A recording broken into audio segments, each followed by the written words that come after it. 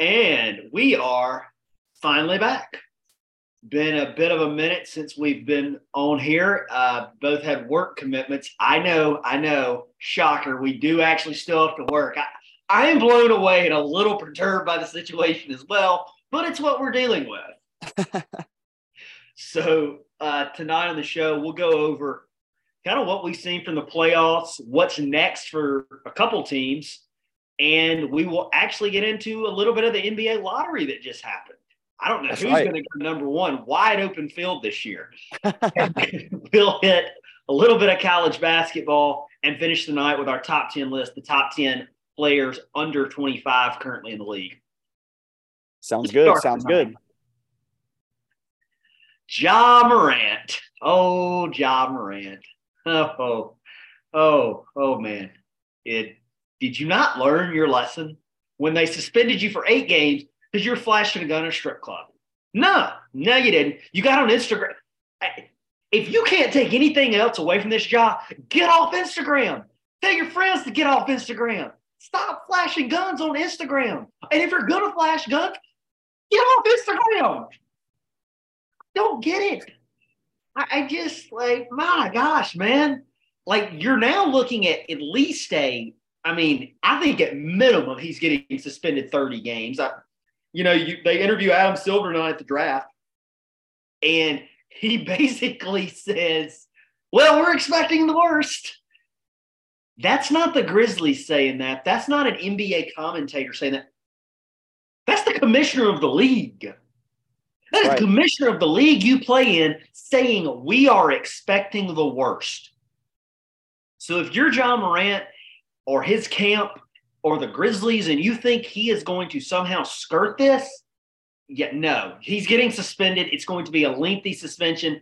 And Al, I actually thought of something else today. So side note to everybody, we actually started recording this last night, but Al's air's out and is upstairs right now, so he had to record downstairs, and we lost that one because we lost Al at some point in the night.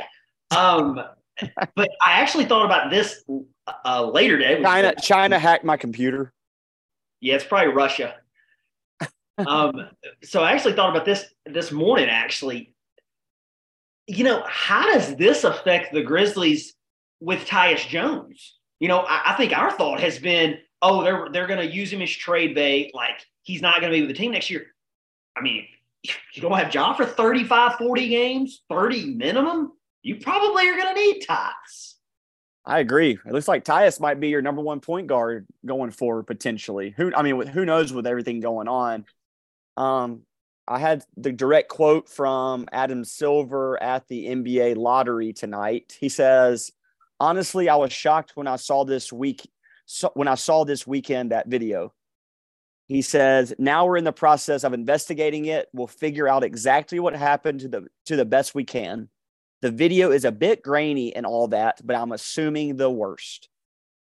Do you really think only 30 games for assuming the worst, or do you think the games don't matter and it'll be – I shouldn't say the games don't matter, but do you think it'll be a 25 to 30 game suspension and just really hitting him hard when it comes to, his salary and a money type fine? What do you think hits him the hardest? Do you think both, or do you think more taking the money out of his checkbook?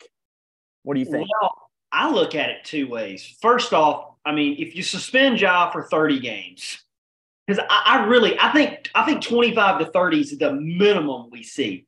So that's already missing half the season basically right there.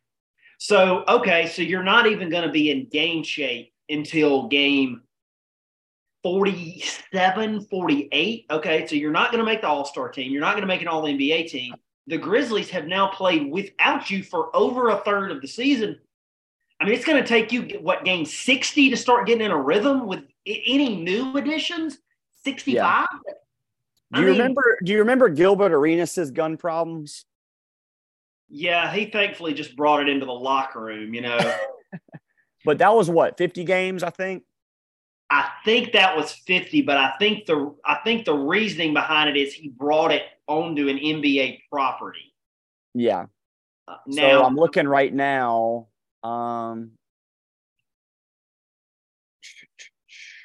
Well, the most of all time, I'm trying to think of like the biggest suspensions of all time. Ron Artest, 73 games. Ron Artest is up there. Steven 73, Jackson. 2004. Steven Jackson's up there. Latrell Sprewell. That was a 68 game suspension. It looks like Gilbert Arenas. That was what, 08, 09? That was in that 08, 09 range. It was in his time in Washington. Yeah. So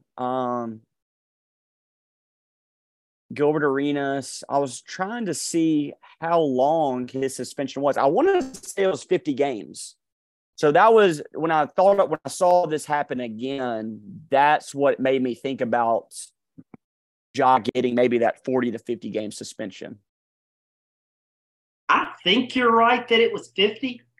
I do remember all that happening. You know, I mean, it was 2009. Yeah. But, you know, I think it was 50 games if I remember correctly.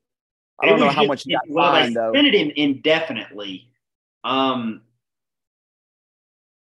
So I don't really know. I think it ended up being 50. That he was suspended for the remainder of the season.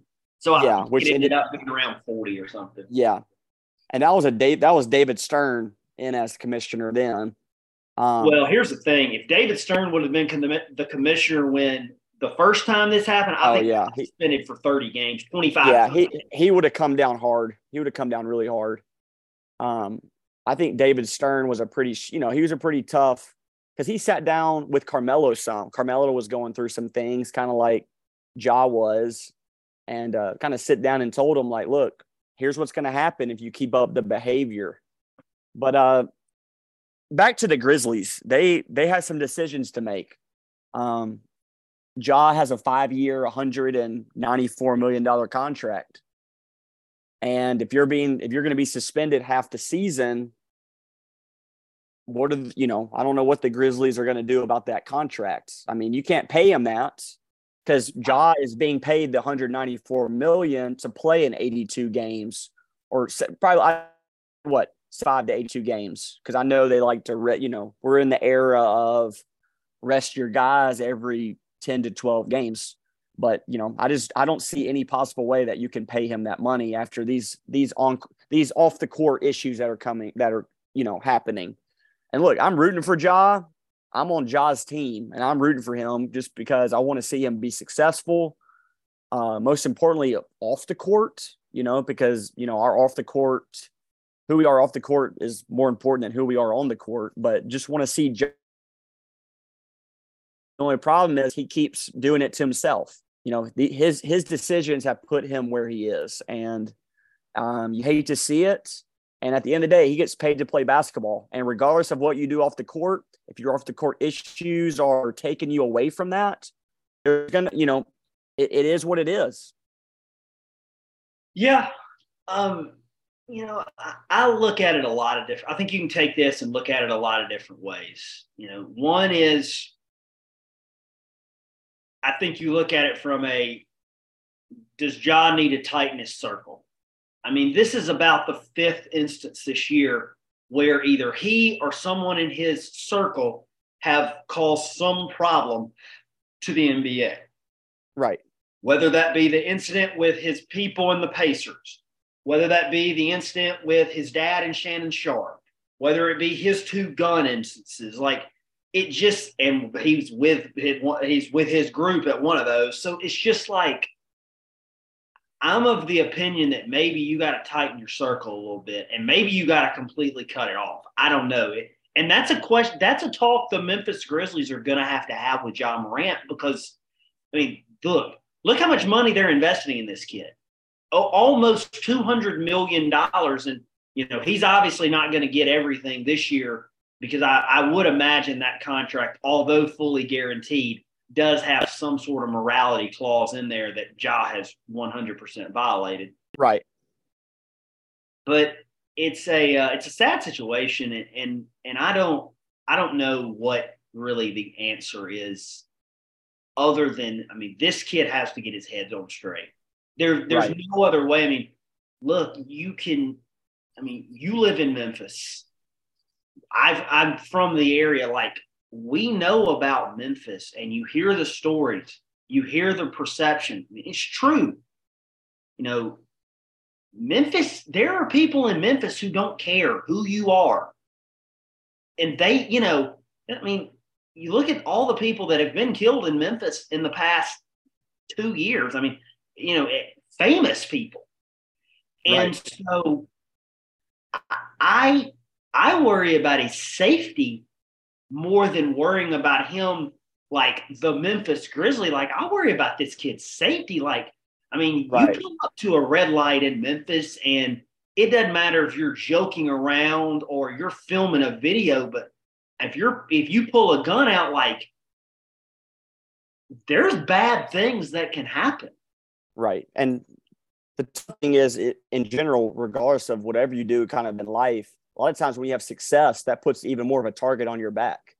When you have success and other people don't have that same success, sometimes they're finding a way to take that away from you. And unfortunately, that's just the reality of the world we live in. So that's when I think for Ja, like, just because he's two-time NBA All-Star, has a net worth, I would say probably in the next couple years close to probably over $50 million. Like, that puts a target on your back. A lot of times you have more people out to get you than you have that are on your side. That's all I'm trying to, you know what I mean? So, Yeah. because people want to be living that lifestyle. People want to be the NBA superstar. They want to have all the nice cars, the nice off the court lifestyle. And sometimes, people want to take that away from you, and they're jealous. They're jealous of what you have and who you are. Yeah, and I'll end it and we'll move on with it. It's a quote I heard from Brian Burwell. It's talking from the Detroit Free Press for years. He was talking about Chris Webber, and this was Chris Webber at Michigan, and he said, "I often felt Chris was uncomfortable in his own skin. He wanted to be that inner city street kid, and he wasn't. He wasn't Jalen Rose, who went to Detroit Southwestern. He wasn't Jawan Howard, who came from the south side of Chicago. He Right. was Chris Webber, who went to Detroit Country Day. I mean, I understand Detroit isn't the best city in the Yeah. world, but he was at a private school. Charter Ja, bus to every game. yeah, Ja's from a private school in South Carolina in a town of about 3,000 people, and then went to Murray State. I feel like Ja is kind of almost overcompensating for this, wanting to show that he's this tough inner city street kid, and this is not the time to do it. Right. I mean, your job's to play basketball. That needs to be his number one focus. I know, everybody at times, even the best players in the world, they've had their own, off the court struggles, off the court things that have taken place with Kobe, even Michael Jordan. But at the end of the day, I think about those two guys just because those are the, most successful guys that I've seen. Obviously LeBron. But you didn't hear anything about the off the court stuff at times. They were focused on ball and ball only. So I think John needs to figure out what he's here to do. And according to the money that's at stake, it looks like he's here to play basketball, whether you like that or not. I mean, that's what he's getting paid to do. And it's your job to do it well and at a high level. So there's people that are counting on you. And there's a lot of people in the stands that are buying the uniforms, buying the shoes, that are putting money in his pocket. So those are the guys. I mean, at the end of the day, those are who you need to do it for. Do it for yourself because you love it, but also understand who's kind of keeping you at that level. Well, and you hit on something right there that I want to touch on before we move on. You talked about doing it for the people and doing it for the franchise. You got people looking up to you. And we touched on this last night, we touched on it last night, and I said, and I'll repeat that statement. I've talked to people over the past 2 days And I think a portion of the fan base, I don't know that he's ever going to win them back. I think, and I think you would agree with that. I think there is a portion of this fan base that is in this. I'm done with you, and I don't think it's 2% or 1%. I think that percentage is pretty high right now. Now, can he win some of those people back? Yeah, absolutely. Will he? That's up to him. Right. Because a lot of people say this is strike 2, but, I think he's kind of at strike 7 or 8, apparently, according to a lot of things that came out this year. So who knows what's going to happen? The crazy thing about this story is we could continue to talk about it because there's just that whole other element about not just what the league does about Ja, but what do the Grizzlies do with Ja? That's a whole nother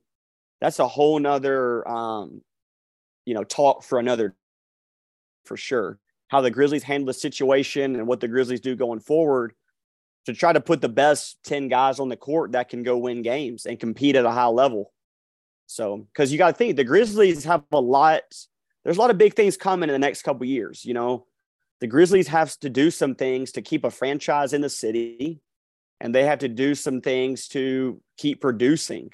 And you got to find a way to put fans in the stands, and people are coming to watch Ja Morant in Memphis. So if he's not playing and the team's not winning, I'm just saying that creates a very interesting future for the franchise. Yeah, I agree. And so we'll move on now. Again, we said we could talk about that for probably about an hour and just the ramifications of everything. But going on into the show tonight, I want to talk a little bit about the NBA playoffs here.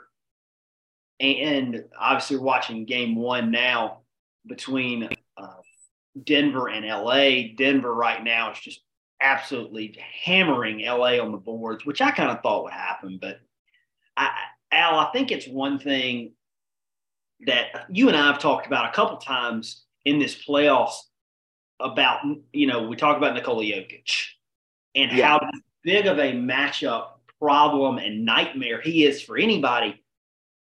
And right now, through 18 minutes, he looks like he's going to be an absolute menace to this LA Lakers team for however long this series lasts. I think we talked about it a couple of weeks ago. It is amazing how underrated he truly is as a player. I agree. This is a guy that's a 2-time MVP. He's so efficient. Like, I'm going to pull up we're going to go over some stats here in a little bit, but just talking about tonight, he already has 14 rebounds and there's 7 minutes left in the second quarter. Like, he does everything. He does everything for your franchise. He does the dirty work. He gets the offensive boards, offensive putbacks, gets the defensive rebounds. And to be honest, his outlet passing, remember how good Kevin Love was in the past at that really good outlet pass? That's what Jokic can do as well. And Jokic has that ability to get the ball out to a guard like a Jamal Murray, like a Caldwell Pope, and, start the break early. And then, two, just his ability to establish himself at that, 8 to 12 foot range and be able to score over both, his left shoulder, right shoulder, and play at his pace. He doesn't like anybody. People try to play so physical with him, but he never looks sped up. And he never looks flustered. It looks like he's always in control of not only himself, but the guy that's guarding him. So I just think it's unbelievable just how efficient he really is. And I'm going to go ahead and say that the Denver is my favorite to win the finals right now. I think Mike Malone does a heck of a job with them. And I think having Jokic and Murray, I think that's a dynamic duo that's going to be tough to stop over the next couple weeks.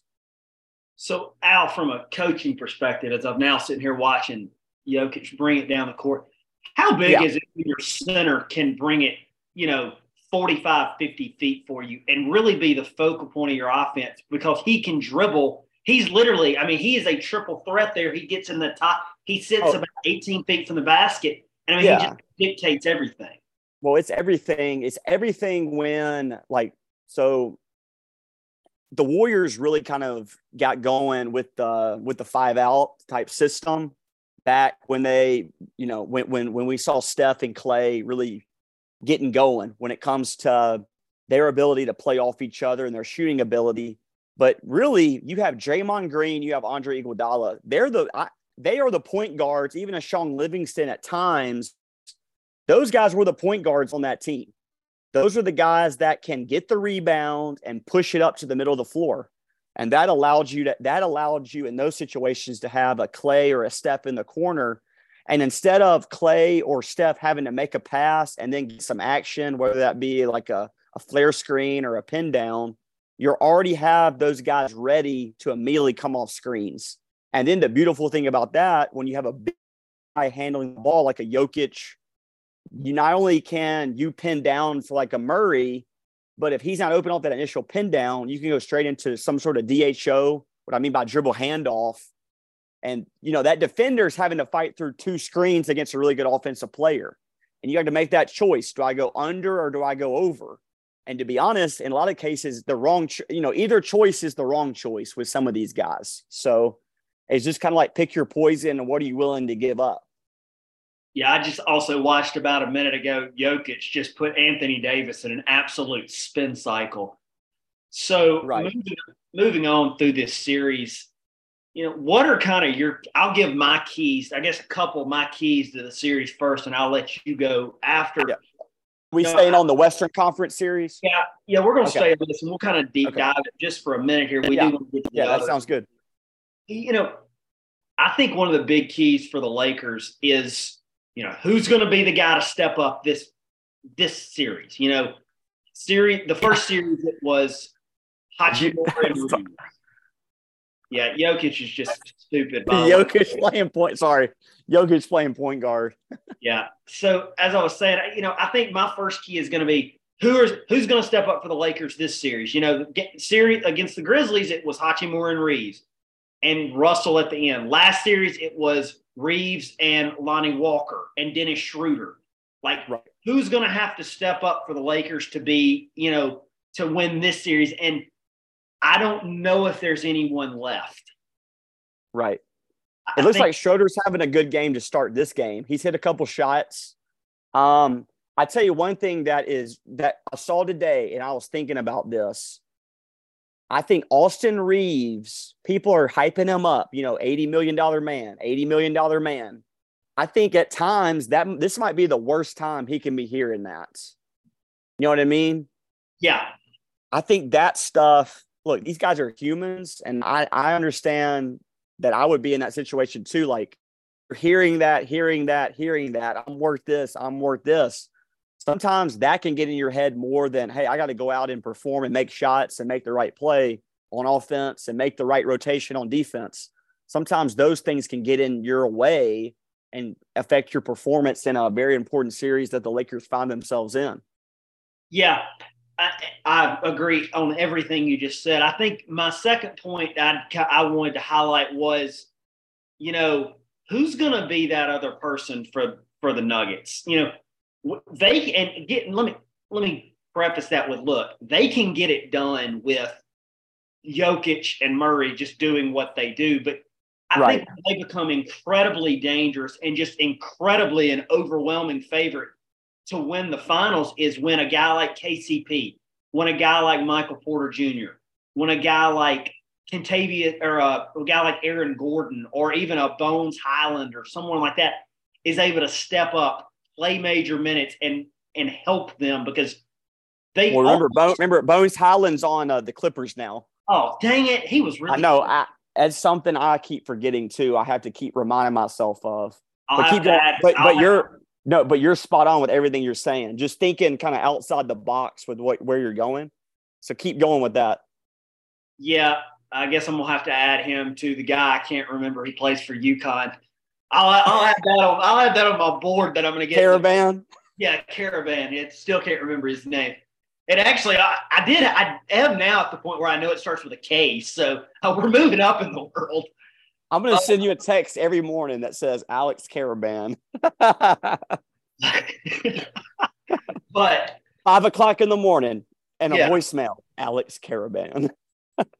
Yeah, you're going, or you'll be out with friends on a Friday night. You get a voicemail. Calls it Alex Carrigan. Just hang up. They're gonna think, is that a serial killer or something? No, it's just my buddy I do a podcast with. It's fine. But I think Denver is so good just when they get. I mean, and now I'm gonna say average Nikola Jokic game. An average game for Nikola Jokic is 30, 12, and 8. So that's a little bit different. But even if they get those kind of games from him and Murray has 15 or 20, they put themselves in position to win. If they get one more guy to step up, I'm like, I don't know if this team can be beat. Well, they have such an interesting lineup right now. Look how athletic Michael Porter is. And he's your stretch 4 right now. He's your stretch 4. And you have Aaron Gordon.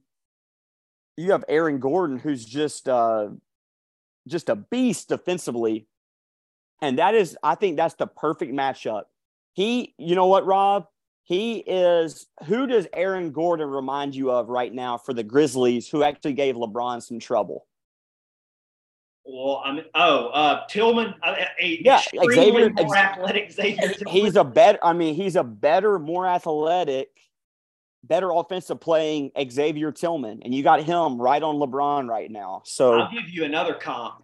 I think it's a even better comp is Brandon Clark. Right. He's probably a better shooting Brandon Clark. He's not a liability at the free throw line and can make a mid-range jump shot. But I agree. That goes to show. I know we talked about this and kind of, we talked about this all the time. But not having Brandon Clark, not having Steven Adams, it goes to show just how crucial those pieces are to have those. In Brandon Clark's case, the 6'8", 6'9" guy that can be very versatile on both ends of the floor. Austin Reeves is getting absolutely terrorized. They tried him on Michael Porter Jr. That didn't work. Now they're going to put him on Murray. That might actually work worse. So, Al, what are you kind of seeing as this series? Because I got Denver in 6, and I could see Denver in 5 and beat 5. I'm going to go Denver in. I'm going to go Denver in 6, and that's me being conservative. Exactly. To be honest, that's me. And I think that might be you being conservative as well. But before you made your pick, that's what I've been thinking about. Denver in 6, only because I think their 2-man game is one of the best in the world right now with Jokic and Murray. So to be honest, they remind me of a modern day John Stockton and Karl Malone. I think that is a great comparison. Modern day Stockton Malone is Murray and Jokic. I agree 100%. And so again, he had 17 points and 17 rebounds. It's 47 seconds to go in the first half. Does Denver not remind you, though, a little bit of like a new school Utah Jazz, like late 90s Utah Jazz team? They are a better version of those Utah teams. Because Caldwell Pope's kind of your Hornacek. You have who's the other big that Denver has? They have another big. Yeah, they do, but I can't think of his name because he just doesn't play a whole lot. I mean, Christian Brown. Christian Brown comes in and gives them good minutes. Yeah, they got Braun. He's got that Byron Russell type. And I was thinking Bruce Brown's kind of your Brian Russell type too. Yeah. So Bruce Brown's got like 12 tonight. But man, they're playing well. And look at across the board. Look across the board right now. Let me pull it up. I have Jokic's Phoenix stats up. I was going to go through those real quick before we moved on. So think about how efficient Jokic has been. Jokic in the Phoenix series, and he's continuing that tonight. But Jokic in the series with Phoenix, Western Conference semis, playing over 30 minutes every game, his highest being 42, but he averaged his lowest field goal percentage in that entire series was the first game. He had 24 points and was 42.9% from the field. And every other game he played with the Phoenix Suns, he averaged over 50% from the field. Game 2, 56.7. Game 3, 57.9. Game 4, 66%. Game 5, 60%. Game 6, 72%. This is a guy that's literally having to earn every shot that he has in the game. He hardly gets wide open shots. And here he is in 3 straight games shooting over 60% from the field. And he's continuing that tonight. So I'm just saying that Jokic and his efficiency is what I'm really that's kind of the eye-opening, what I'm keeping my focus on. And that's why that I'm picking them right now to be the NBA Finals champion come June. Yeah, I agree 100%. And so now we'll move on to a 53 point game in game 4. I mean, just in a loss. And it looks like the Nuggets are on track to they're in the right direction to get the win tonight. Yep. So we'll move on now to the Eastern Conference Finals, and the team that has become the favorite of the podcast, the Miami Heat. Heat culture, baby. And so I think this is this a Heat podcast now? Absolutely. This is 100% like hey, Eric Spoelstra, I know you're listening, man. If you got some time Thursday, I know you're not doing much. Come on, we'll have a talk. And I'll send you my resume. I got some really good questions to ask you. I need to know the play you drew up for Jimmy Butler. I think we know that answer, Rob. I think we do too. Clear. We call that Jimmy. So I think this. Hey, we're gonna have a. This is a great debate. Jimmy Chitwell or Jimmy Butler? Jimmy Butler.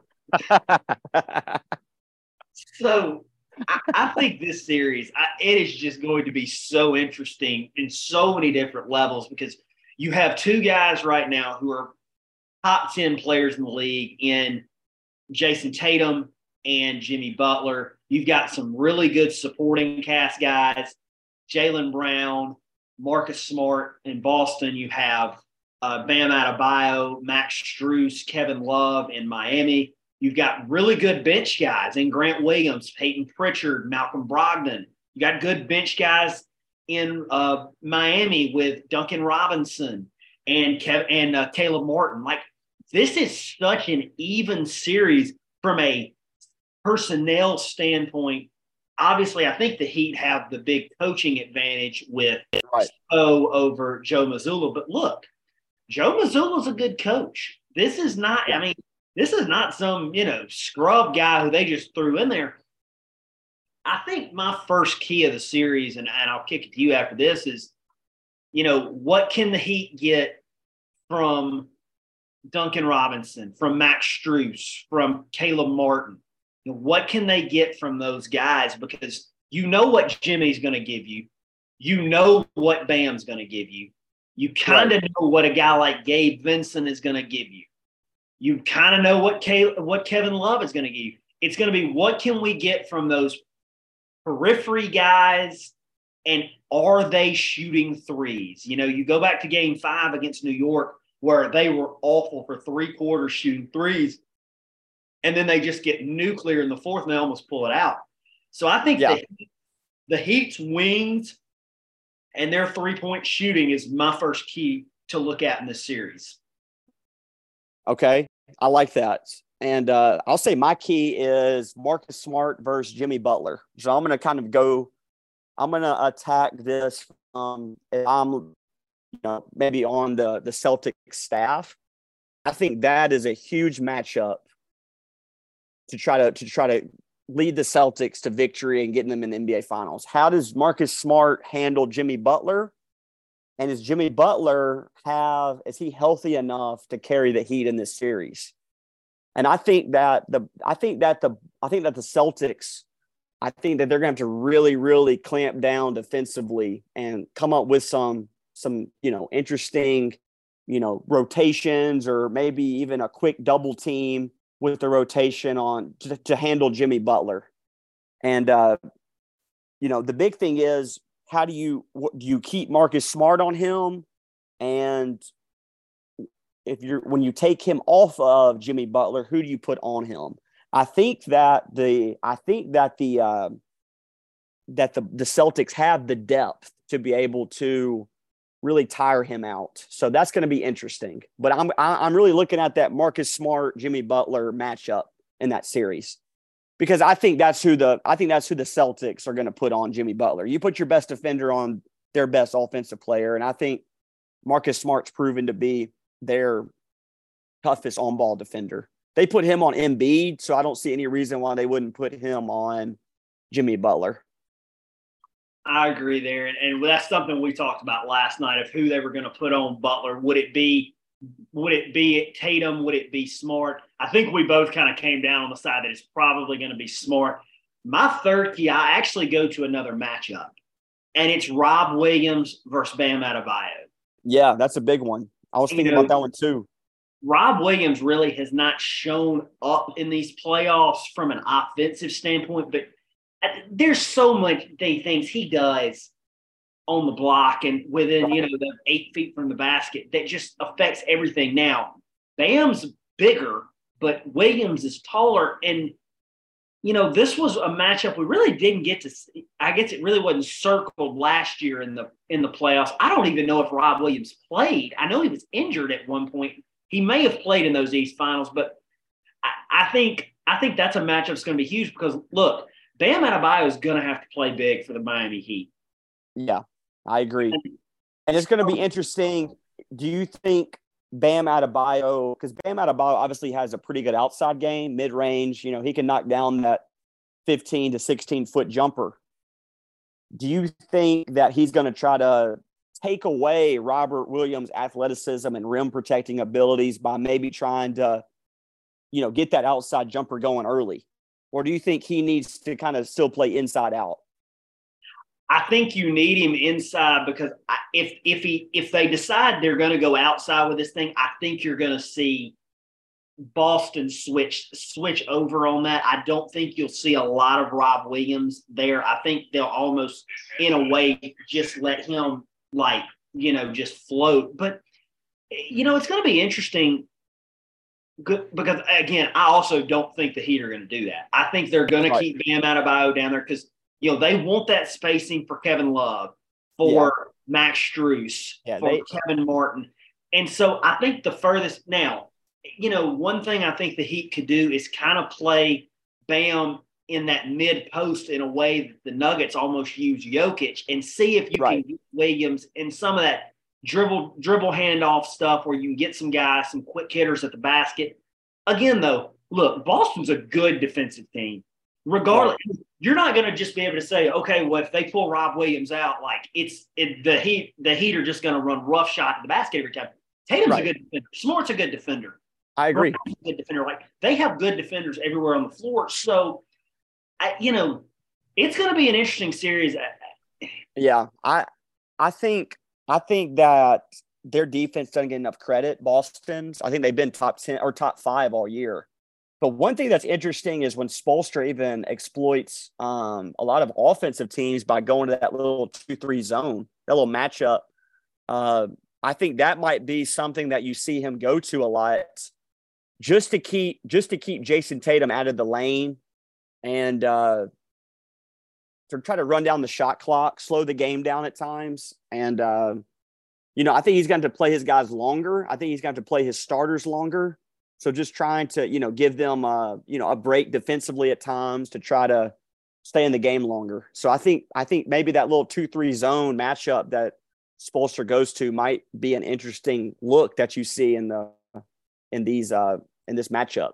And what a round 2. It's going to be awesome. Going 7 games last year, Jimmy Butler has a shot to win in game 7. And that was in Miami, right? That was in Miami. Yeah, in Miami. So had a chance to win. And I think, too, I don't think Boston's getting enough credit. They're down 3-2 to the 76ers got to go on the road and get the game, get the win. I think that shows a lot of guts what they did to, win that game in 7 games or win that series against Philadelphia in 7 games. I think that showed a lot of guts and a lot of, it showed that Missoula has his team prepared and, ready to win the big games. Yeah. So what's your prediction? Tatum's making the plays against veterans. Just thinking about the veterans we talked about last night, James Harden, players like that. Jason Tatum is making the plays when he needs to make the plays. So it'll just be interesting to see if he can do it, maybe in these Eastern Conference Finals and in the finals again, because he got a lot of heat last year against the Warriors. But I think that really, turned his focus to what he needed to do in the offseason to be playing his best right now. So what's your prediction? My prediction is going to be 6 games again. I think both these series go 6, and my finals is going to be the Boston Celtics versus the Denver Nuggets. You got Boston in 6. I told you last night, and I haven't shied from it. I'm going Miami in 7. I think the Heat. I think this is the Heat's time. I do. I think this is their time. They're a mature team, and they play so well together. They know what to expect from each other. They know their roles, and they're willing to do whatever they can to fulfill those roles and, help their team win the game. So, and they're just well coached and well prepared. So, and they got that winning attitude. So it'll be interesting to see. I'm really looking forward to that series. That's as much as I love the Nuggets and just, even the battle against LeBron and just watching how talented the Lakers are and how well they've played. The series that I'm really amped up for is that Celtics Heat series for sure. Yeah. So we'll look ahead a little, or I guess look back or look ahead. I don't know what way you want to look at it, but I want to talk about 2 teams in particular. Okay. The Warriors and the 76ers. Yep. I think both those, obviously the 76ers are even more at a crossroads today than they were yesterday. But I want to start with the Warriors. Yeah. First off, this has been one of basketball's great dynasties. I think you put them up there with some of the great dynasties we've seen. I think they are at a crossroads, though, on what they want to do. Do you want to bring back Green? I don't think they do. Do you want to bring back Thompson? I think they're 50-50 on that. How much longer has Kerr got? I don't know how much longer Steve Kerr wants to do this. I mean, does he want to do it for 10 more years? I don't know. My guess is no. So I think there's a lot of questions for the Warriors right now going into this offseason. What are kind of your thoughts on that? How long? Let's think. So Steve Kerr, did he come in 2013? Came in 20, I believe he came in 14. Did he come in 14? I believe so. So did they fire? So you remember the year that it was like Steph's first playoff performance? The year they beat the Nuggets and then lost to the Spurs in the Eastern Conference semis or Western Conference semis? Yeah. That was kind of the first time we really saw kind of this Splash Brothers combination really get going. That was Mark Jackson. I know that. But was he there for the next year as well? No, Steve took over in 2014. Okay, so that was the year. So he took over and went on that championship run. That makes sense. Yeah. That makes sense. And then obviously in 2015, they won the 73 games, right? Yeah, well, you remember about that. You remember about the 2015 season was when he was out for so long and Luke Walton had to coach him for half the year because of the back thing. Back injury, yeah. And that was the year they still won the 73, right? Correct, but they lost. That was the year they lost to the Cavs in the finals. Yeah, lost to the Cavs in the finals. But I think he's got another. I need to look how old he is. But I think I could see Steve sticking around for as long as he really wants to when it comes to the Warriors. But that's gonna be an interesting replacement. I was thinking about Mike Brown potentially, he's getting a lot of experience in Sacramento. He was one of the main assistants for Steve Kerr. So I could see that being a potential, lead him into that role, maybe when Steve wants to get out of coaching. But you can see, I think Steve, I think it's kind of back to what we talked about even with Matt Luke and even what's his name for the Georgia Bulldogs, Kirby Smart. I think Steve Kerr and Kirby kind of have a lot in common when it comes to just how much longer do they want to do this. Yeah, I don't think it's ever going to be a point where Joe Lacob and Bob Myers are ever going to say, Steve, you got to move on. I think it's going to be a point where Steve comes to them or they go to Steve and say, hey, look, how much longer do you want to do this? Because, and you really look the last 2 or 3 seasons, it looks like it has aged Kerr tremendously. I agree. I think this year took a little bit of a toll on him, it definitely did. Just the beginning of the year stuff with Draymond and Jordan Poole, and even hearing what Jordan Poole said, it's just business and basketball. Like there's some tension there. And you almost think those guys, are they getting sick of each other a little bit? I don't know. It's just it just seemed like an interesting year for them. They just didn't gel this year. No, not at all. But I kind of agree with you. I do think Draymond has played his last game in Golden State. Really? I don't think he comes back. So you think that they keep a Jordan Poole over him? I do. I think they keep Jordan Poole. I think so too. I think they keep Clay, but I think it's on some sort of restructured short-term deal. Yeah, maybe a 2-year deal or something. And Clay's another one. I don't know how much longer Clay has. Clay has had a lot of injuries the last 2 or 3 years. He just has never been right since that ACL injury in the finals. Yeah. So he played well last year. He had some big games last year, but this year you could tell that he was, he wasn't himself. No. And he has some tough games, which I really respect Clay and just his abilities, but he would even say this, being honest with just his play, like he knows that, he had a couple games where he wishes he could have some of those shots back in that Lakers series for sure. Yeah. So I do think they'll hold this. I think they'll hold Steph and Clay together for a couple more years and then kind of see where they are. Look, that's still a good team.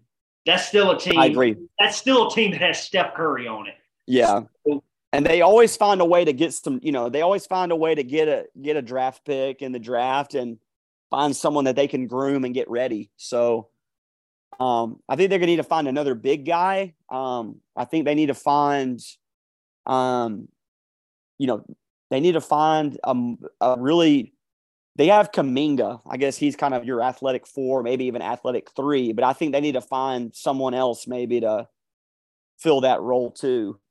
I think they just need to replace Kuminga. I don't think he's very good. Yeah. Well, they need to find a guy that can really score at that position. They need a stretch 4. They need a Sean Livingston, and right now they don't have that. Yeah. So they need a Mikal Bridges type player. Yeah. Don't mention his name. I don't want any other team to hear about him. So moving on to the next team we're going to talk about. They made it a little easier today to see what they're doing. The Philadelphia 76ers. And I actually posed this question to you last night. I said, over under of 1.5. How many of all 3 of them come back? Well, we're already down to or one. We're down. One's gone, 2 are left. And I think it's going to stay that way. I think it's going to stay. I think, this day and age in the NBA, the players, come back and the coaches don't. So that's why I was thinking that it was kind of either a Doc or James Harden scenario. It looks like they chose Doc. So if you're the 76ers now, and this will kind of go into our next segment as well. Who do you hire? That's tough But I have three names. Because Budenholzer has been in the East, and Budenholzer coached Giannis. I kind of put Giannis in that Joel Embiid role, just, coaching a similar type player. You have a Monty Williams. I think Monty Williams he has the best record in the NBA over the past, 3 seasons? Yeah. And gets let go. I think he's your number one choice. Or do you bring D'Antoni? You talk D'Antoni and James Harden have that relationship back in Houston, and Houston didn't have a Joel Embiid on that team. So it just depends on what you're looking for. Are you looking for just a good player coach? I think that's Monty Williams. I think Monty Williams is a great player coach. When it comes to a player-led team, I think Monty Williams is good at assembling those. Are you looking for, continuing to score a lot of points and, keep your offensive efficiency numbers high with just your style of play? I think D'Antoni's an option. Budenholzer, someone that knows the Eastern Conference, he's a good option. But I think the number one guy for them, I think Monty Williams. I think he'd be a great fill-in for that organization for sure. I agree. Monty Williams would be my one. D'Antoni would be my two. I'll actually go with my three. Nick Nurse. Yeah, I liked him. The former Toronto coach. I think he's going to get a lot of traction this offseason. Do you think if you have Budenholzer and Nick Nurse, two guys that have won an NBA championship, and you're trying to fulfill a position, who do you choose over that in that list? Because that's what I'm saying. That's interesting. Is I think one of those guys is going to have a job, and one of those guys isn't. One of those guys is going to have a head job. One of them isn't. That's what I meant. That's what I meant. Head coaching job. I tend to agree there. I lean Nick Nurse because I've seen what he can do with a superstar, and I've seen what he can do without a superstar. I've not seen Budenholzer without a superstar. So I lean Nick Nurse there. Right. Obviously, there's other openings. I mean, Milwaukee's open still. Toronto's open still. Yeah. A lot of people. What are the other open ones? I'm missing one big one. Phoenix.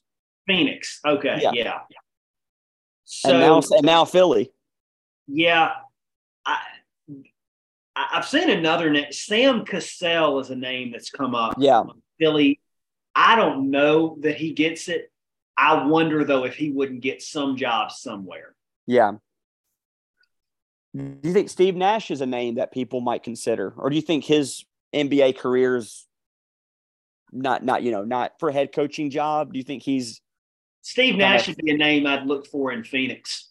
Yeah, I agree. I think he'd be a great fit there. With Chris Paul there, I think, having a good point guard that he could, well, and you got Campaign. Campaign, put in some good sets to really let them run the show and be in control.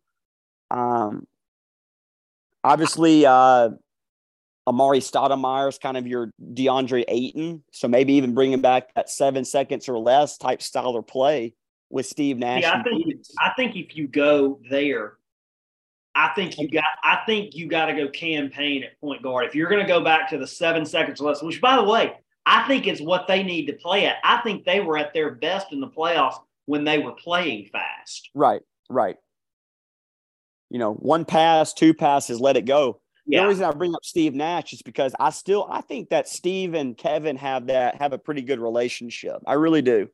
Yeah, no, I agree 100%. I think the problem in Brooklyn, and everybody else does too, was Kyrie Irving.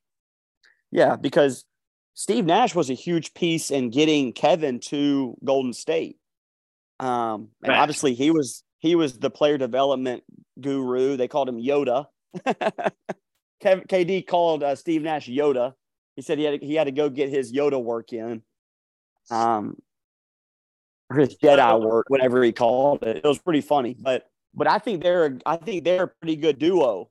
And you put in a Devin Booker on that team, I think Devin Booker's ready to win a championship. So it's going to be really interesting how all this plays out. There's a lot of good. You almost think they draw this up just to give you something to talk about in the off season with the NBA, but because there's a lot of interesting things to talk about. There is. So looking at Milwaukee, by the way, the Houston Rockets have to be really kind of kicking themselves for hiring. And I don't think Ime Udoka is a bad hire, but man, all these coaches came open after you hire Udoka. You gotta be thinking, man, if we'd have waited like a week or two. See, I think Nick Nurse is a better fit for Milwaukee. 100%. Because Nick Nurse comes, I would say Toronto. Do you think they're more of a small market type team? Yes. In the United States terms, yes. Yeah. So I think they're kind of Milwaukee's that small market. Pascal Siakam was your stud. He kind of plays like Giannis. So I think he's a smaller Giannis, obviously. Pascal's probably what, 6'9", 6'10"? Yeah. Yeah. And then obviously Giannis is what, 7'1". Yeah. So I think Nick Nurse fits that culture really well. And I think Milwaukee would be smart to go and grab him. I agree 100%. Because you're getting a guy, say what you want about Budenholzer, say it, but you're getting, if you get one of those guys, like you're getting a guy or a coach that's won a championship in the best league in the world. So you're getting a guy that's won, and been a winner. So, but I really like Nick Nurse in that Milwaukee position. I agree 100%. I think Nick Nurse will be really, really good there. So we'll move on a little bit now because we can obviously talk coaches for ages as well. Obviously, now everybody's seen it. San Antonio gets the first pick in the lottery tonight. And I'll be honest, I don't know who they're going to take. This thing is wide open. I've heard about this French kid. They think he's got some upside. I've seen some. I think Adrian Wojnarowski said tonight he was, and I quote, the best player in all of team sports. So I think that means he's going to be pretty good. And yes, folks, we are talking about Victor Wembanyama, who may be the most slam dunk number one pick since. Well, they've already got pictures with the Spurs jersey on them. If that doesn't say anything, tell you the story.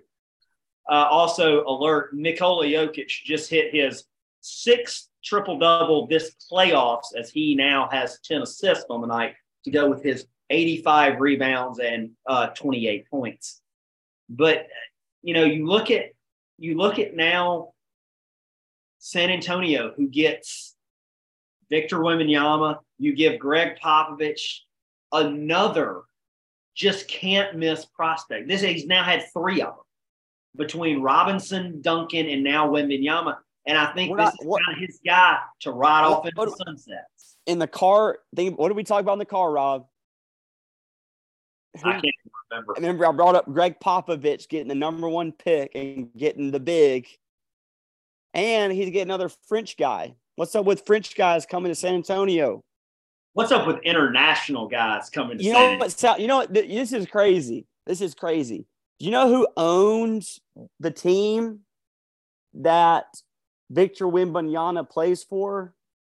I don't think he owns it. I know you're thinking of Tony Parker. I don't think he owns that team, though. Well, he's associated with one of those teams he played for, right? Yeah, but he doesn't own Metro. He owns the old team that Wembanyama plays for, not the new one. But I'm just saying, he plays for Popovich. He played in San Antonio. Now look who gets the number 1 pick. That's just an interesting to see how all that plays out, It is. And I think,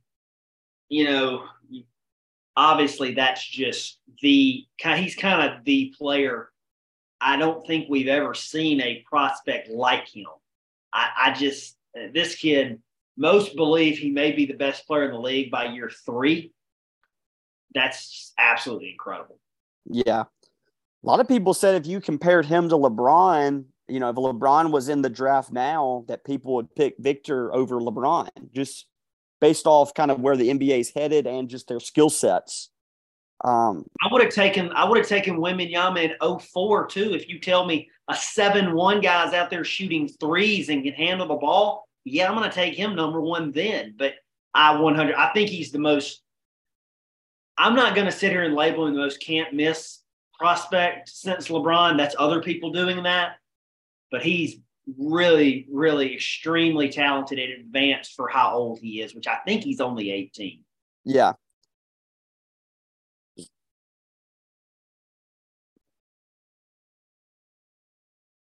So Wembanyama goes 1. Brandon Miller goes 2.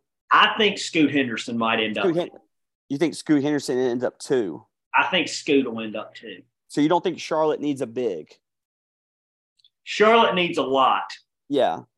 Who is their big right now? Because remember didn't they draft Jalen Duren, but somehow the rights went to Detroit, right?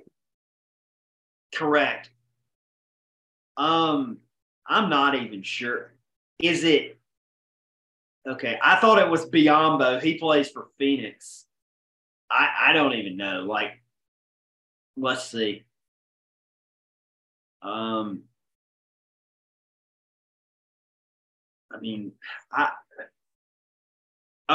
Williams, the kid from Duke. Mark Williams, that's right. Mark Williams. I forgot about him. Yeah. And they need help at like all the positions except point guard. So it didn't really matter. It wouldn't have mattered who they got. But I think Scoot Henderson fits better with LaMelo than Brandon Miller. That's just my opinion, though. Yeah. We just got to keep LaMelo healthy. Correct. You did. But look, Brandon Miller's a good prospect. Brandon Miller's a really good prospect. Jokic just hit another 3. I mean, this is ridiculous. But he's a heck of a player. Yeah. I mean, and folks, for comparison, Victor Wembanyama is like a more polished Nikola Jokic. That should scare everyone. Better shooting Anthony Davis, Yeah. Okay. That's actually a pretty good comp too.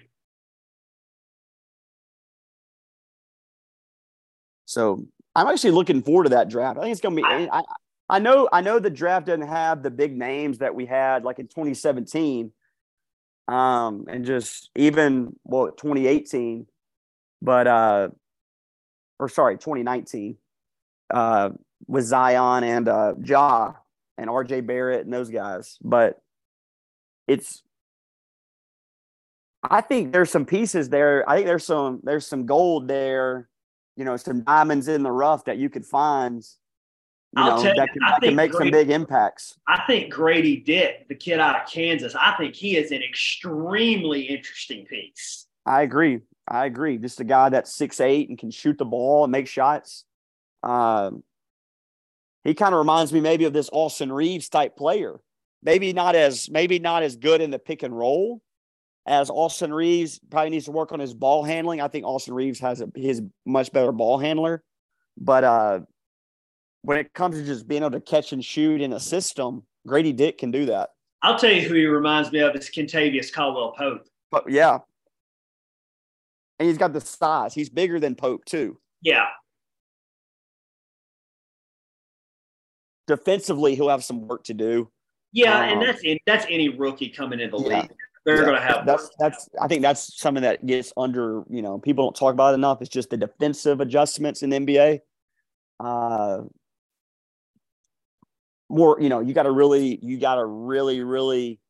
help and recover more.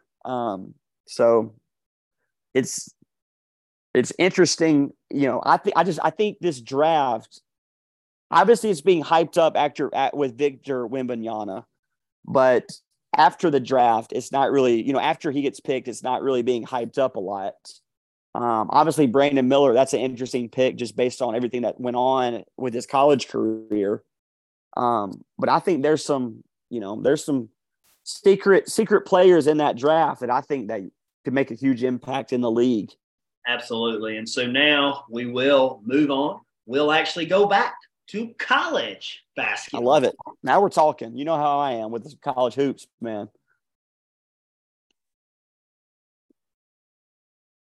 So, we talked about kind of lead in here, college basketball. Talk a little bit about the NIL, the transfers, and then I think the big recruiting news is Bronny James. I think I predicted it on this podcast a couple of weeks ago. Bronny James going to USC. I think I kind of saw it because I didn't know if he would end up. I didn't know if he could end up anywhere else. Again, he has improved dramatically since his sophomore year of high school, junior high school. I still think he's a 2-year college player. I don't think he's a one and done guy. And that's I agree. Watching a little bit of film on it. Yeah, I don't think he's one and done. I think being in college will serve him well. I really do. I agree. And folks, I know you can't see it because we're not doing video tonight.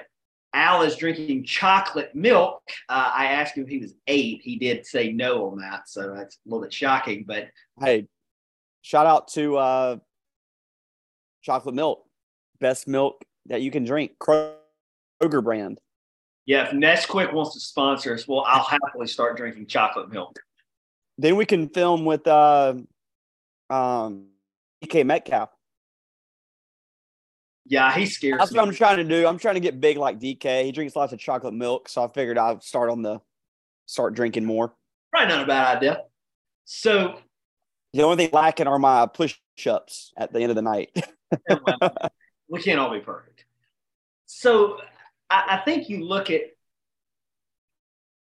the obvious circus that's going to surround Bronny James. How do you think Andy Enfield's going to handle that? Andy Enfield obviously has handled phenomena before. He was the head coach of Dunk City, and they took the world by storm.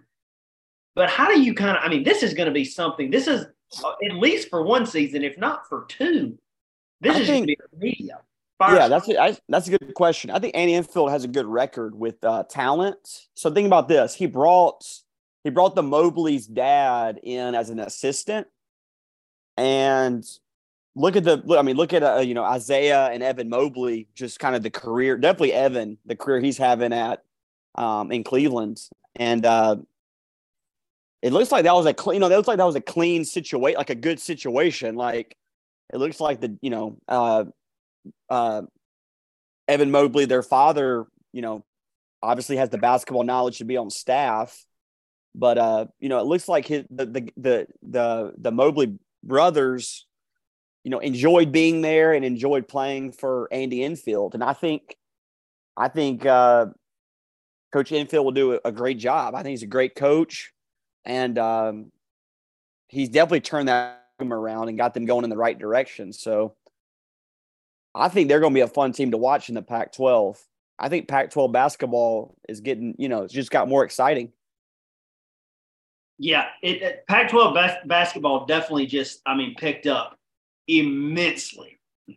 And I think offensively, Enfield lets his guys play. So I think that fits Bronny being able to make shots and being able to – he really likes that, corner catch and shoot 3, the wing catch and shoot 3 coming off screens. I think Enfield's offense, suits guys that are at that, 6'3", 6'4" height that can really shoot the ball.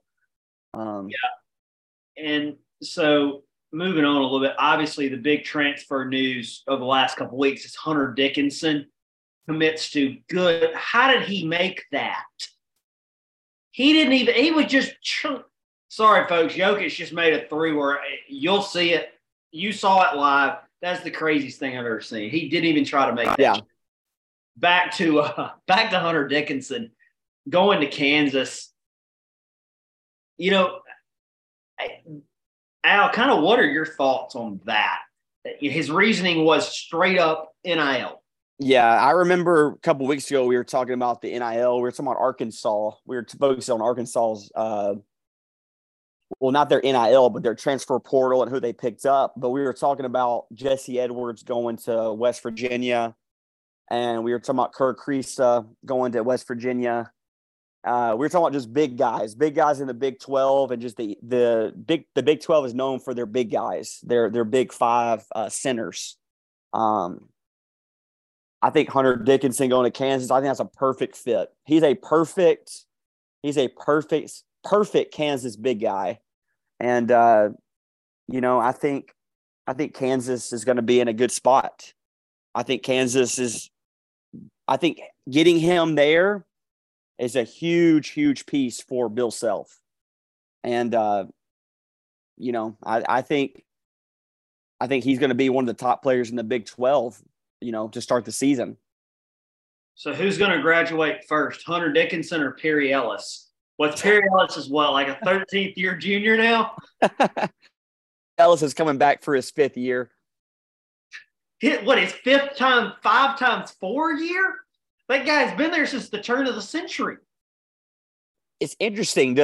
I think Bill Self comes back to more his, post game, his 4-round-1, really, trying to get those lob plays that he really likes to run, really trying to clear that backside defense, throw the lob on the seals with the big. I think Hunter Dickinson, he's a perfect player for that. So I think Bill Self kind of goes back to his old playbook and, tries to really hit the high-low game and just be dominant with his big man. So I think Dickinson, I think that's just a good fit for him. I really think that was when I saw Kansas on the board, I thought that was probably the spot he'll land. So moving on to our favorite teams, or some of our favorite teams, Ole Miss and Chris Beard's been all over the transfer portal. He kept 2 big guys in Musa Siasa from Oklahoma State, and then Jamarion Sharp from Western Kentucky. Yeah, those are 2 interesting pieces just to bring in. I don't know. They're obviously not going to be able to play on the court at the same time the way Beard plays, but Beard continuing to really turn over that Ole Miss roster. Be interesting to see if Matthew Morrell comes back there. I get the feeling right now he's not going to, but he has good numbers at the NBA draft. I think he had the highest BERT, and then I think he had the highest standing BERT too. Just athletically, his numbers, stood out to a lot of guys at the NBA draft. Was that in Chicago this year? Yeah, I think that was the G League Combine that just happened. Okay, G League Combine. That's right. So it'll be interesting. I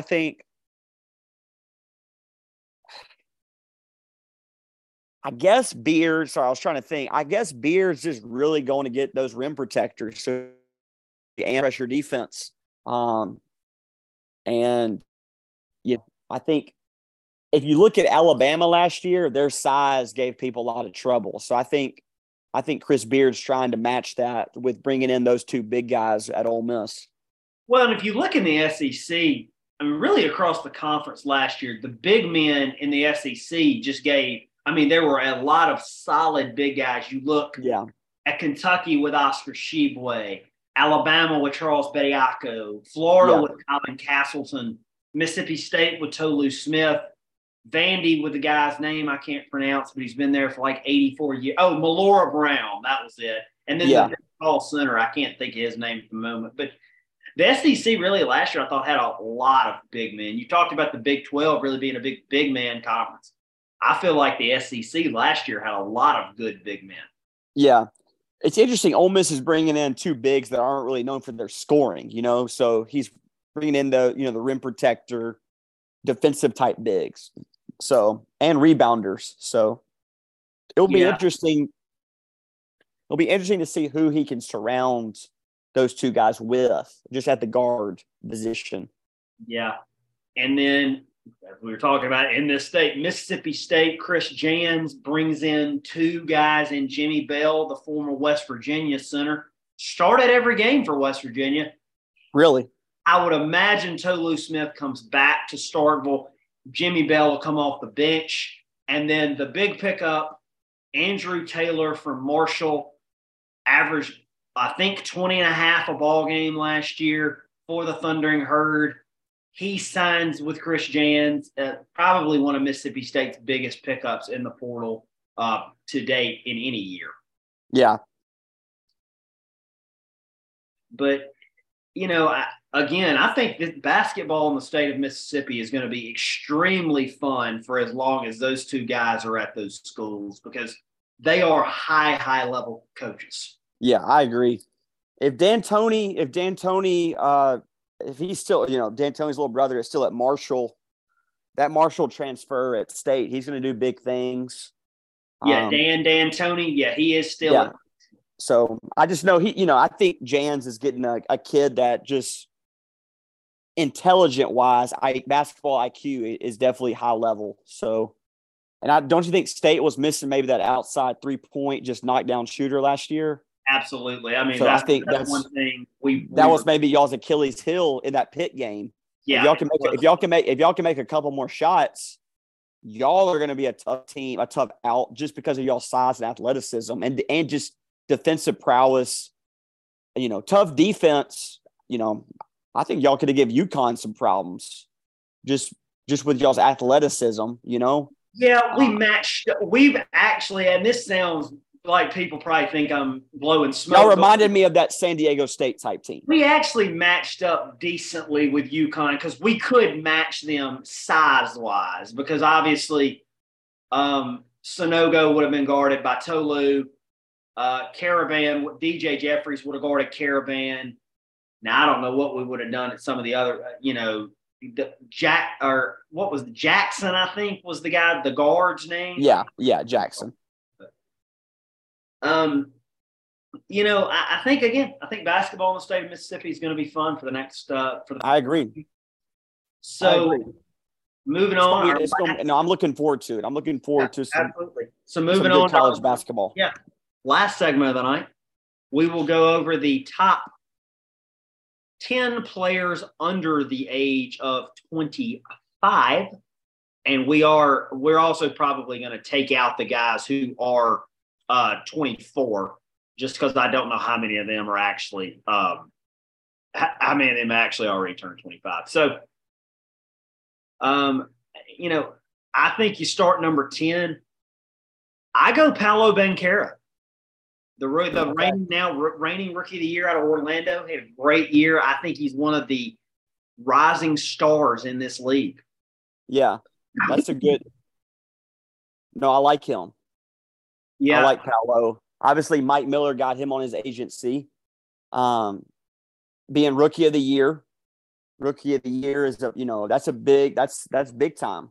Look, you're in the same category as LeBron. You're in the same category as Michael Jordan. So I like Paolo, and I like where his game's headed for sure. Yep. Number 9, Tyrese Maxey. You know how high I am on Tyrese Maxey. I think he's one of the top 4 or 5 young point guards in the league right now. He's doing very, very special things, and he's really been a catalyst. And I'm telling you, if D'Antoni gets that Philly job, I mean, he could unlock something with Tyrese Maxey running the show there. Yeah, I like Maxey a lot. I think he's got a lot of leadership capabilities. His players really trust him, and you can tell he kind of at times was their number 2 option. On that Philly team. So I like his upside for sure. And obviously coming from, Kentucky, he kind of has that. He comes from the pedigree for sure. So I like where his game's at for sure. Number 8 on the list. I'll go Jalen Green in Houston. Okay. I think he's got the ability to be really, really special in this league. High volume guy. He shoots threes at almost a 50% clip. I think a lot of his problem is he's overshadowed because his team's terrible. Yeah. But I think he is going to be a star in this league for the foreseeable future. He's just got to get a little bit of help in Houston. But that could change with some draft help in the summer. Absolutely. Would you pick so Desmond Bane, all right? Desmond Bane's 24. Do you put Desmond Bane behind Jalen Green or ahead of Jalen Green? I'll put him ahead of Jalen Green right now. Okay. Yeah. I but was going to ask you that, kind of where you think Desmond Bane falls on that under 25 list. well, I didn't add Dez because Dez was 24, and I didn't want to confuse everybody. Oh yeah, but I would rank Dez ahead there. I think Dez, and I don't know this because Dez is a better player. I think he's further along in his development. Yeah. So that was number 8. We'll go number 7 now. And I'm going a guy I'm just extremely, extremely high on, Scotty Barnes in Toronto. Yeah. The Raptors are so high on this kid. I mean, there were teams who wanted him last year at the deadline, and they just were not going to give him up for anything. He is just scoring at such a rate right now. And he plays, I mean, I'm telling you, I hear a lot of people say, well, Toronto's going into a rebuild. Well, I'm going to tell you this. You're rebuilding around Siakam and Scotty Barnes. That's not a rebuild. That's a retool and figure this thing out. Yeah, I like Scotty a lot. His size really shocked me. I didn't realize how big he was when he was at Florida State. But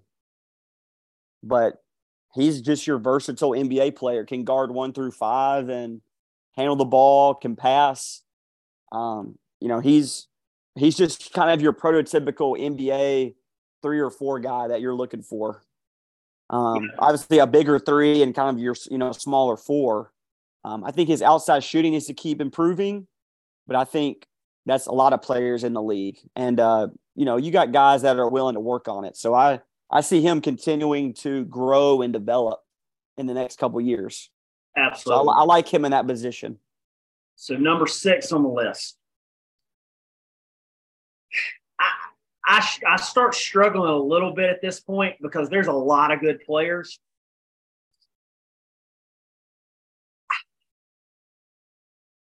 I go Evan Mobley.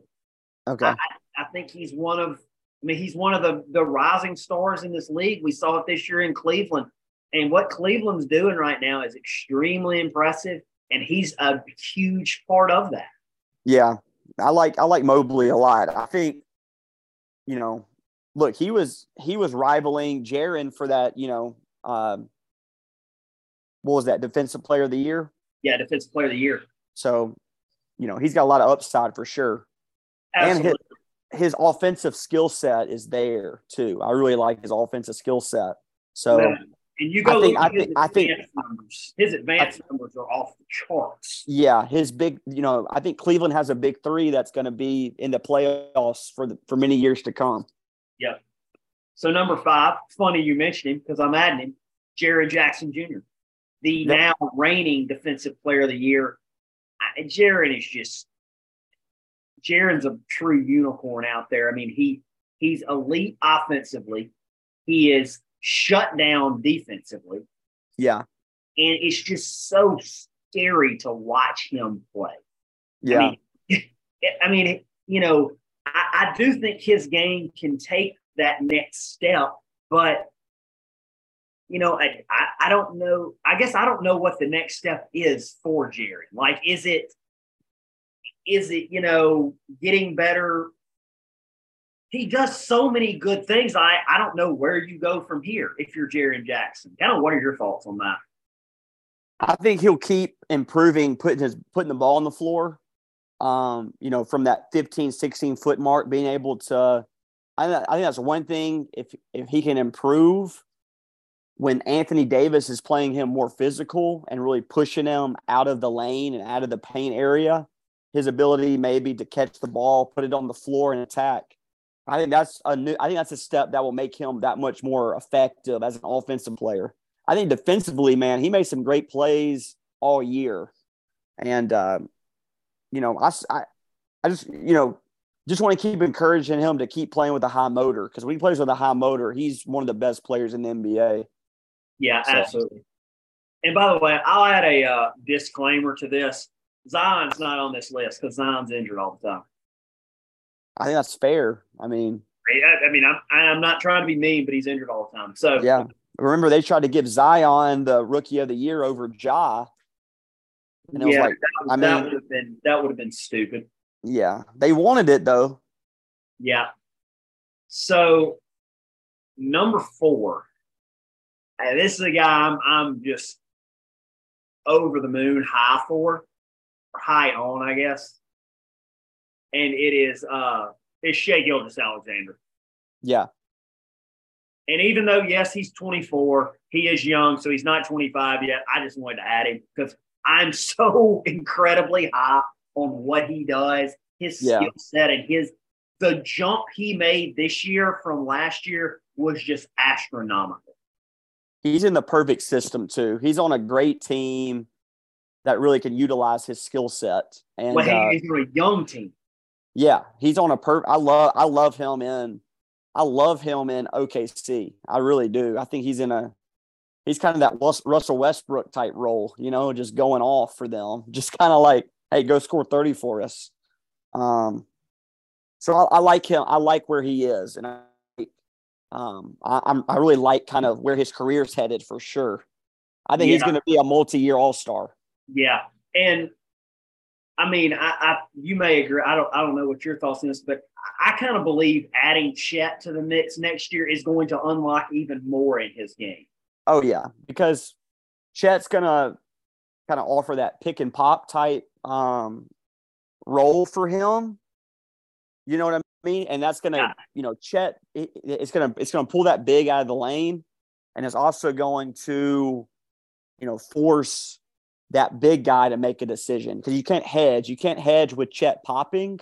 So correct. I think that kind of opens up Shai really attacking downhill, and that's what he's, I think, best at. So getting to the rim and being crafty. So I really like where his game's headed for sure. Yep. And number 3, Anthony Edwards. I mean, this kid, if you would have told me what he was going to, watching him at Georgia, if you would have told me he's going to be this good in the league, I don't know that I would have believed you. What he's done in just 2 years is absolutely incredible.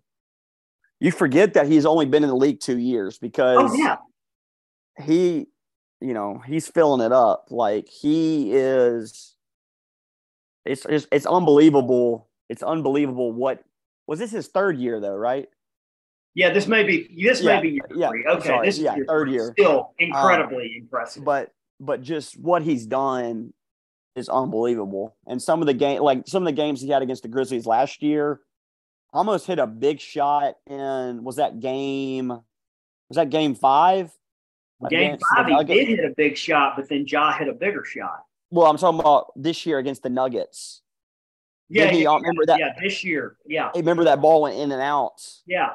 Ball went in and out. So he almost hit a huge shot just to keep them in it. So, but he's going to be a force to be reckoned with. Absolutely. Number 2, the guy we've talked about. And I hope he gets his mind right and his head right and gets his life together because he is this good. It's Ja Morant. I mean, it's a highlight reel every time this kid plays. He is one of the most incredible athletes I've ever seen live. And this year he added the 3-point to his arsenal, and he just keeps getting better and better and better and better. And I mean, the sky is truly the limit for him on the court. And as we talked about to start the show, like it truly comes down to can he get it right off the court? Because on the court, there's no telling how good this kid's going to be. Right. I agree. Would you, it's interesting. It's just going to be interesting to see where his career goes from here. And I'm really rooting for the kid. And just watching him in some of these playoff games against the Lakers, like he had that.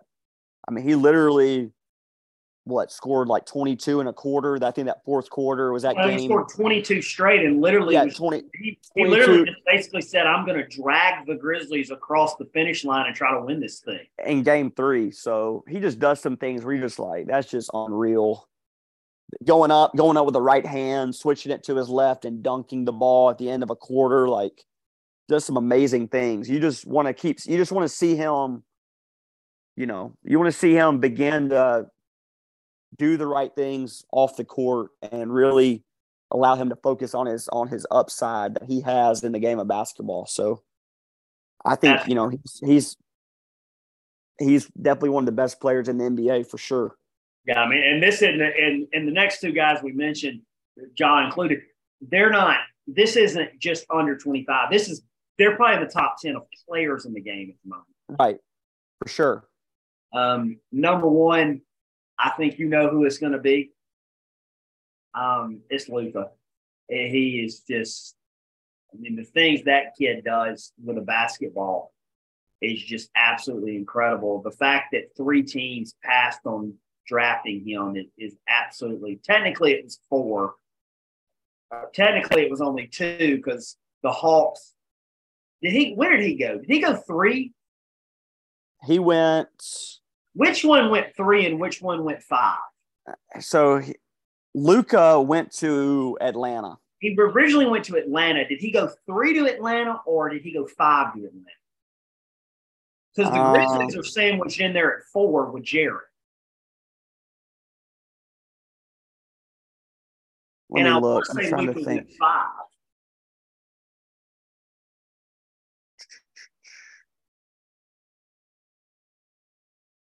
Luka was selected 3. Jaren was 4. Trae Young was 5.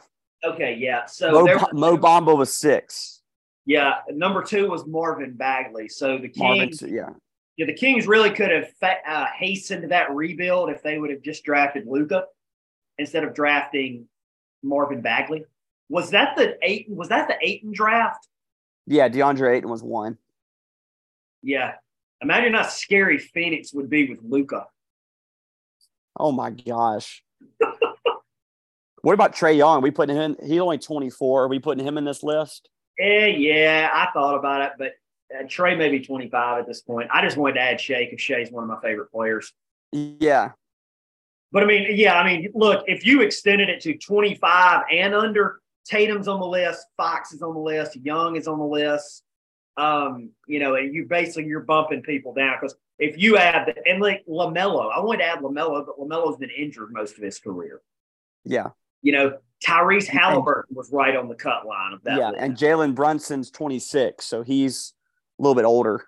And we talked about Bane. I think Bane would have made the list if we said 25 and under, but we wanted to do under 25, and I know Shea is still under 25. So yeah, that's my list. Yeah, I like it. No, I like it. No, I like it. Depending on, I think Trey's 24, so maybe throwing him in there potentially. Yeah. I gotta check because I know he's kind of. If I would have slotted, I would say Trey probably 5. Yeah. Move everybody back. Yeah, I like Trey. I think Ja. I think Ja would be ahead of Trae Young right now. 100%. But Trey does have he has an Eastern Conference Finals appearance. So. I forget about that. He does. So that was the Ben. We can sit here and rank guys all day. I think that's what makes the. That's right. I think that was the Ben Simmons lost his jump shot series. That was Ben Simmons jump shot podcast coming soon. Not on the horizon. We'll go through every aspect on how his jumper can improve. But first he has to shoot it. That's right. But I think the NBA is in a good place. I really do. We just gotta, keep guys on the court and keep them performing at a high level. Keep them healthy. Absolutely. So, and I think this coaching carousel is going to be interesting in the summer. So it'll be fun to see what happens going forward. I'm really looking forward to it. Absolutely. But I like that top 10. I think that's a good top 10. I really do. And before we get off tonight, I will give everybody, if you live under a rock or something or didn't check the score, we will give one final Jokic update. He is a 31 and 19 and 12 tonight on 12 of 16 shooting, 3 of 3 from 3. He's got 12 assists. If you wanted his plus minus, he's a measly plus 19. So he's got 12 assists? Yeah, he had a triple-double in the third quarter. That's crazy. But he's killing it. He's killing it. Absolutely. Well, that will do it for our show. Real quick, Rob, who's your PGA Tour pick? PGA Championship pick? I'm going Brooks Koepka. Brooks Koepka. Is he playing? Yeah, he's playing. He's a former champion. That's right. I guess it don't matter if you're a live golfer. If you're a former champ, you can come compete. Yep. You can tee it up with the best of the best at the PGA Tour. I'm going to go Xander Schauffele. Okay, Xander. Okay. Well, that will do it for tonight. We hopefully will be back Friday with the podcast, and we'll actually talk a little bit about the PGA in the first round. But that will do it for us tonight. We will see you all later.